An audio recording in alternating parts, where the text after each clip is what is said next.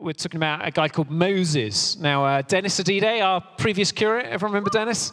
Was preaching at his church the other Sunday, and he said, hands up if you've heard of Moses. And in a room full of 100-odd people, 5 people put their hands up. So let's try it here. Have you heard of Moses? Okay, well, we're in slightly better shape here. Who was Moses? Tillum. Oh, don't tell me that.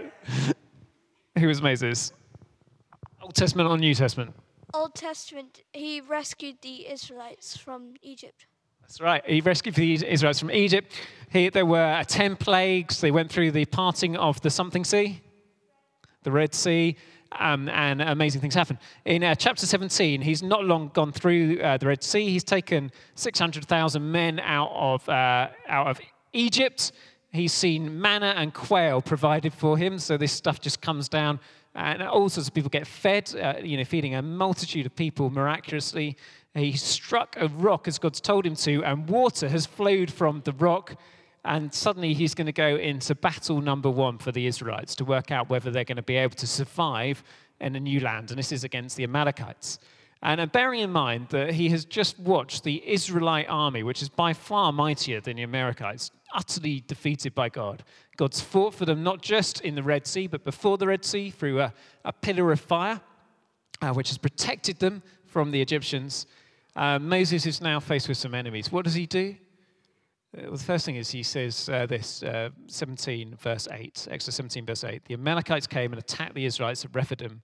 And Moses said to Joshua, choose some of our men and go out to fight the Amalekites. Tomorrow I will stand on the top of the hill with the staff of God in my hand. I mean, it's just an amazing idea, isn't it? So he's sending Joshua, his young right-hand man, to go and fight them with just some of the men. But Moses, the main leader, is not going to be in the middle of the battle fight there. What's he going to do? He's going to take the staff of God, which is, if you remember the staff, it's the one that he's thrown on the ground and it's become a snake. And then he's picked up the snake and it's become the staff again. It's the one that he held out in front of the Red Sea and the Red Sea parted.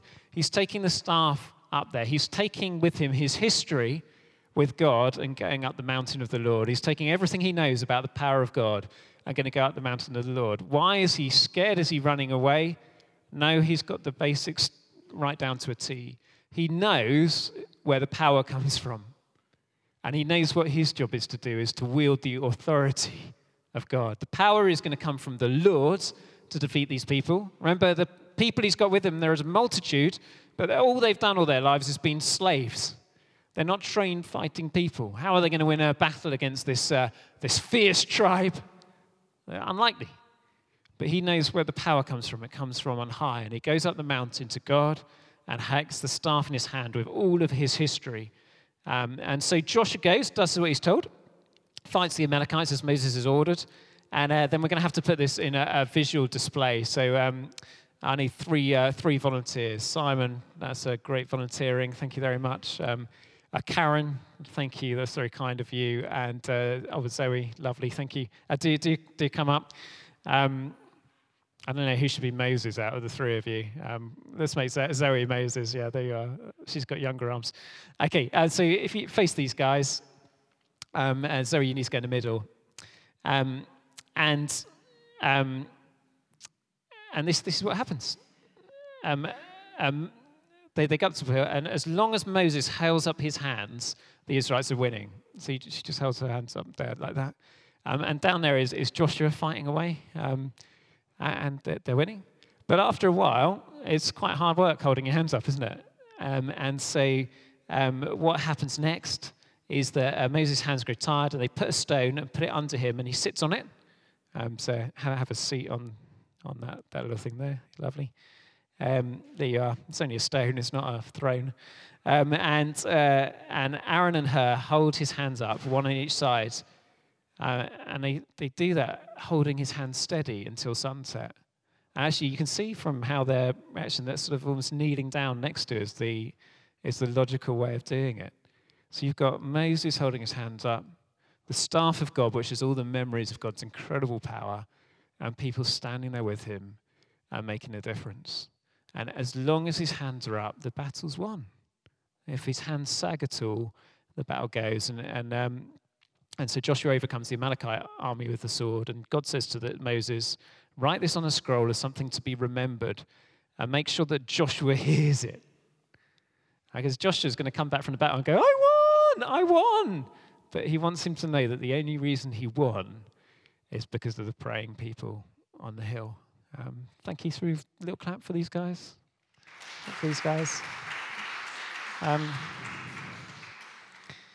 And the thing about prayer is that people say that prayer doesn't change anything. God changes everything in response to prayer, which is true.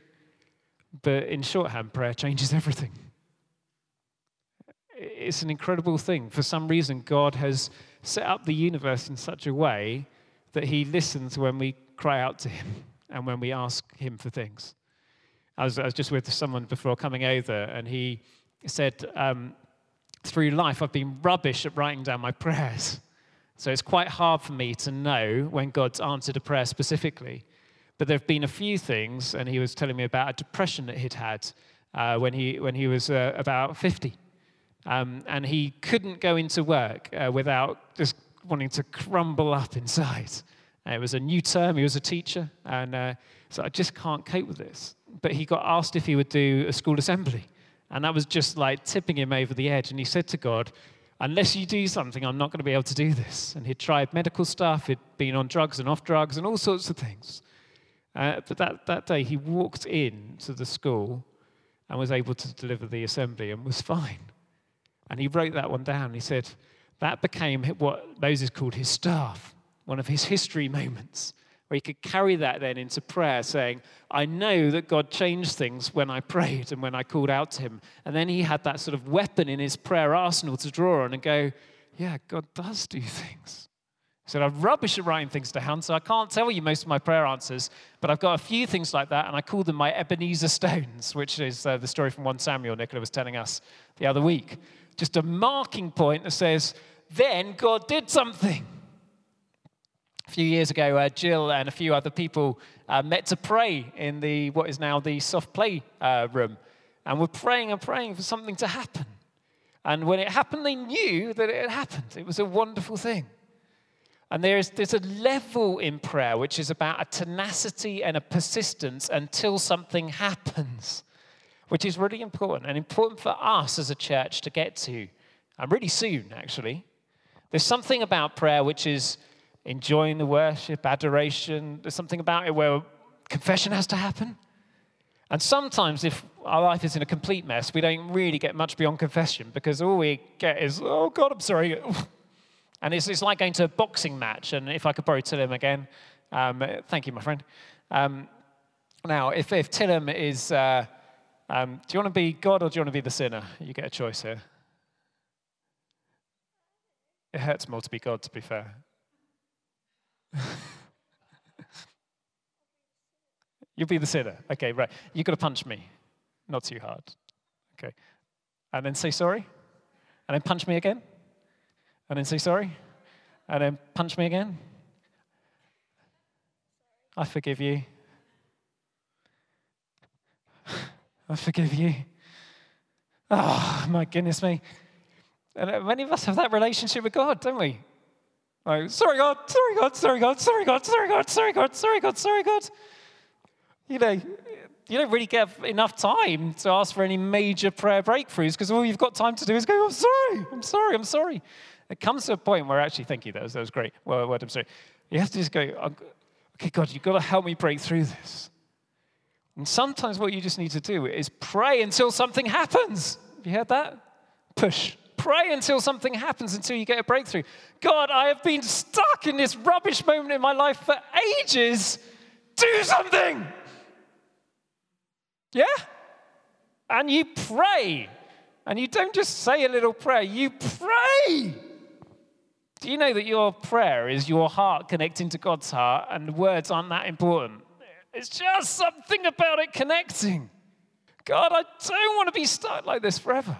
Now, it is true that sometimes God says, tough. You know, he said that to Paul. He wanted to have a thorn in his flesh removed, whatever that might be, some temptation or some speaking disorder or 49 other possible things. He said it to Jesus Christ When he was sweating blood in the Garden of Gethsemane, he said, take it away from me, take it away from me, take it. He said, no, you've got to go through it. So sometimes God says no when you want him to, but essentially we're sort of tooled up to pray until we get a breakthrough when we're on track with God.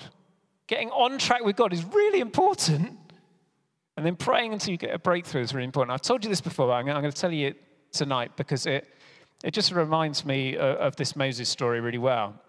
And it's when I went to South Korea, and we were involved in a youth celebration one evening. And they'd been praying for the youth celebration at 5:30 till 7 o'clock. That was the pre-meeting prayer meeting. And then they worshipped and prayed from 7 till 11, including a few bits of teaching. But basically, it was worship, prayer, ministry, teaching, confession, all that sort of thing. And at the end of evening number one, a number of the boys in the room had disconnected at sort of 10:15 in the evening and were just sort of standing there. They weren't mucking around, they weren't running around, they weren't doing anything particularly wrong. They just weren't really connected to God.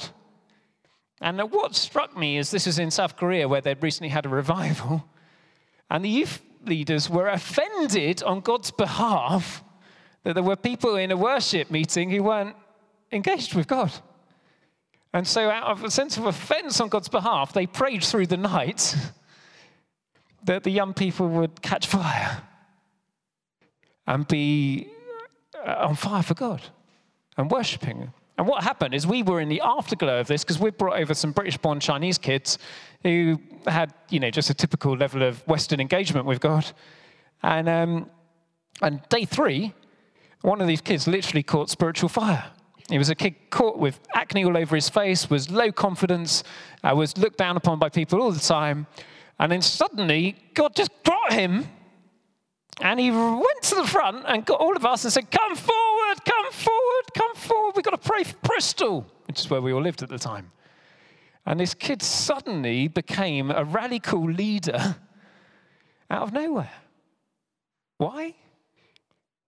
Well, God's economy, who knows exactly why, but it was something to do with prayer that just prayed until something happened and he changed. And God sort of set up the world in such a way that he invites Christians to grow in prayer until we know how to pray until something happens. There's something about getting into God's presence, adoration, confession, the thanksgiving. We do a lot in our worship setting. And then there's the knowing how to just leverage heaven and what God wants to do until it becomes the reality on earth as it is in heaven. In Yonggi Cho's book, Prayer Key to Revival, he is challenged by God to pray for specifics. And he prays for 3 things. He's been praying for ages, for a bicycle, a lamp, and something else, desk or something like that. And nothing happens. And then one day he gets a nudge from God saying, well, you didn't tell me which one you wanted. And he prays specifically for a nice type of bicycle, a nice lamp, and a nice something else. And they come in and he said, I learned something there. I learned to ask God for specifics and see what happens. We have to get through the basic levels of Christianity because there's a load ahead of us. It's an adventure of a lifetime. We don't want to be stuck being the sinner, going boom, boom, boom, boom. Of course we'll sin. Of course we'll need to come back to God in confession all the time. One of the prayers this morning was, God, please show me how much of a sinner I am so that I can repent of it properly. Great prayer from a wonderful prayer warrior. But we also, wouldn't it be awesome if we got to be Moses and his friends on the mountain going, I can see what God wants to do. I'm going to bring my history up the mountain, my record of how God's delivered us already. And I'm just going to hold on in prayer until something happens. Jesus goes up a mountain, becomes dazzling white, comes down a mountain. His idiotic disciples are there trying to cast a demon out. He walks up to the demon, goes, go away, it goes away. They go, why can't we do that? He said, that comes out only by prayer, possibly and by fasting. Jesus had done all the confession stuff. That wasn't a problem for him. He just lived a good life. He didn't have to get stuck on that level. He knew how to adore and thank,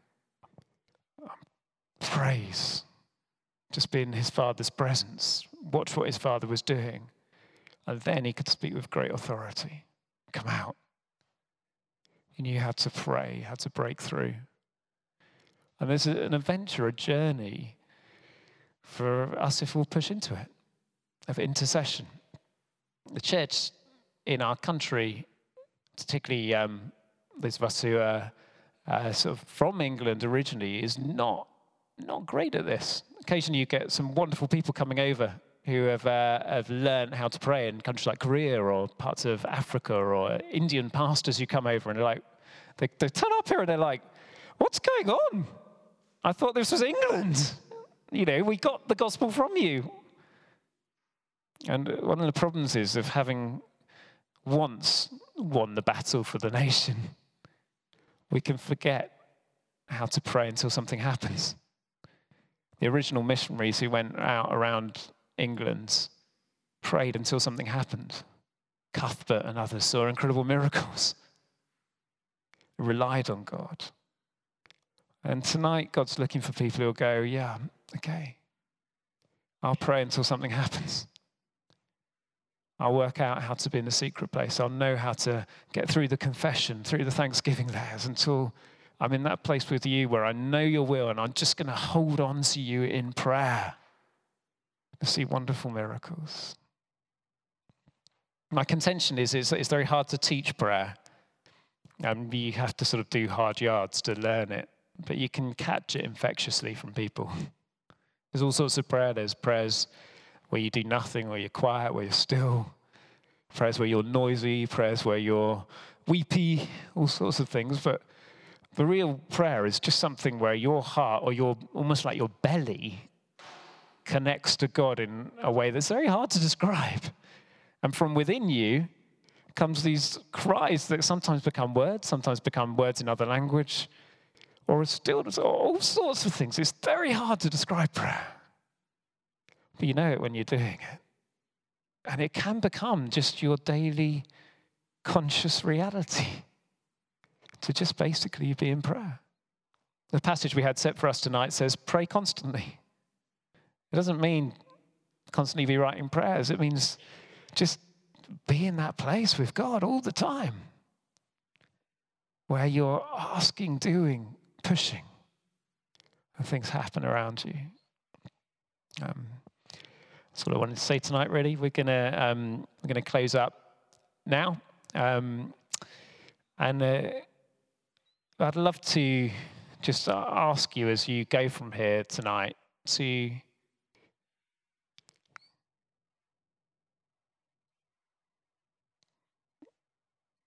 well, if Dennis was here, he'd say, go on one step further. Move 1% further forward. It's not a bad prayer, is it? If you know you've been stuck in a sort of confession cycle, step out of it.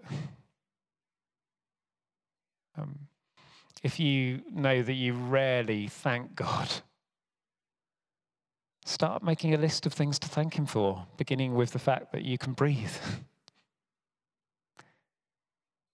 If you're not great at adoring God, ask Stephen for a hit list of songs to play on your iPod as you're walking around. But wouldn't it be amazing to be a room where we knew that when there was a key prayer request, there was sufficient staffs in our hand where we go, right, yeah, I've got that one. I'm going to pray and something's going to happen. And with concrete faith like Moses, we walk up the mountain, get to the top of the mountain, and we're like, come on, you know? That's what God's calling his church for, to be the intercessors again. And I reckon he's calling you to it because it's just for all of us. It's not for the super clever. To hold on to him, to build up your personal history of this is where he did something. Come on, Lord. Come on, Lord. Do something. Wouldn't it be great to see one more breakthrough this week. One more thing, one more person. You're like, I'm just going to hold on to this one thing until it happens, Lord. And then I'll move on to the next thing. I'm going to pray for this one situation. If he says no, you have to go, okay. Paul got a no. Jesus got a no. Okay, I've got a no. I'll move on to the next thing. But God, please show me what to pray for. And I'm going to just pray for it while I grow my muscles. May God bless us. May he keep us. May he make his face shine upon us, and may he give us peace.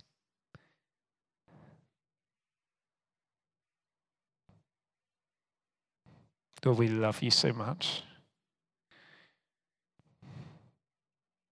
You are so good. You're so kind. You're so worthy. You're so forgiving. I'm so sorry that we and I have got so much to say sorry for. Thank you so much that you're quicker to forgive than we are to repent. And that when we do forgive, you take it as far away as the east is from the west. Please, Lord, we pray for a revival. Pray for hearts turning to you in London, in Chiswick, in Ealing, in Brentford, in Hounslow, all around this area, Lord.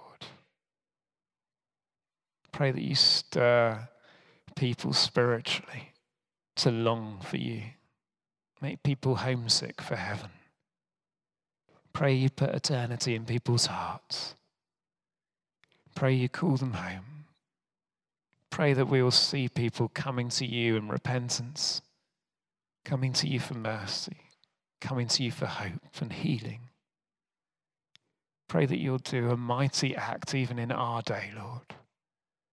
That we'll see a turning of this spiritual climate into one where it's full of praises for you, for your name's sake.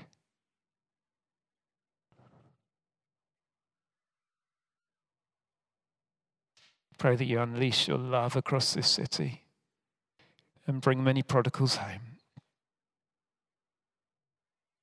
Pray that you bind up the brokenhearted and restore the joyless.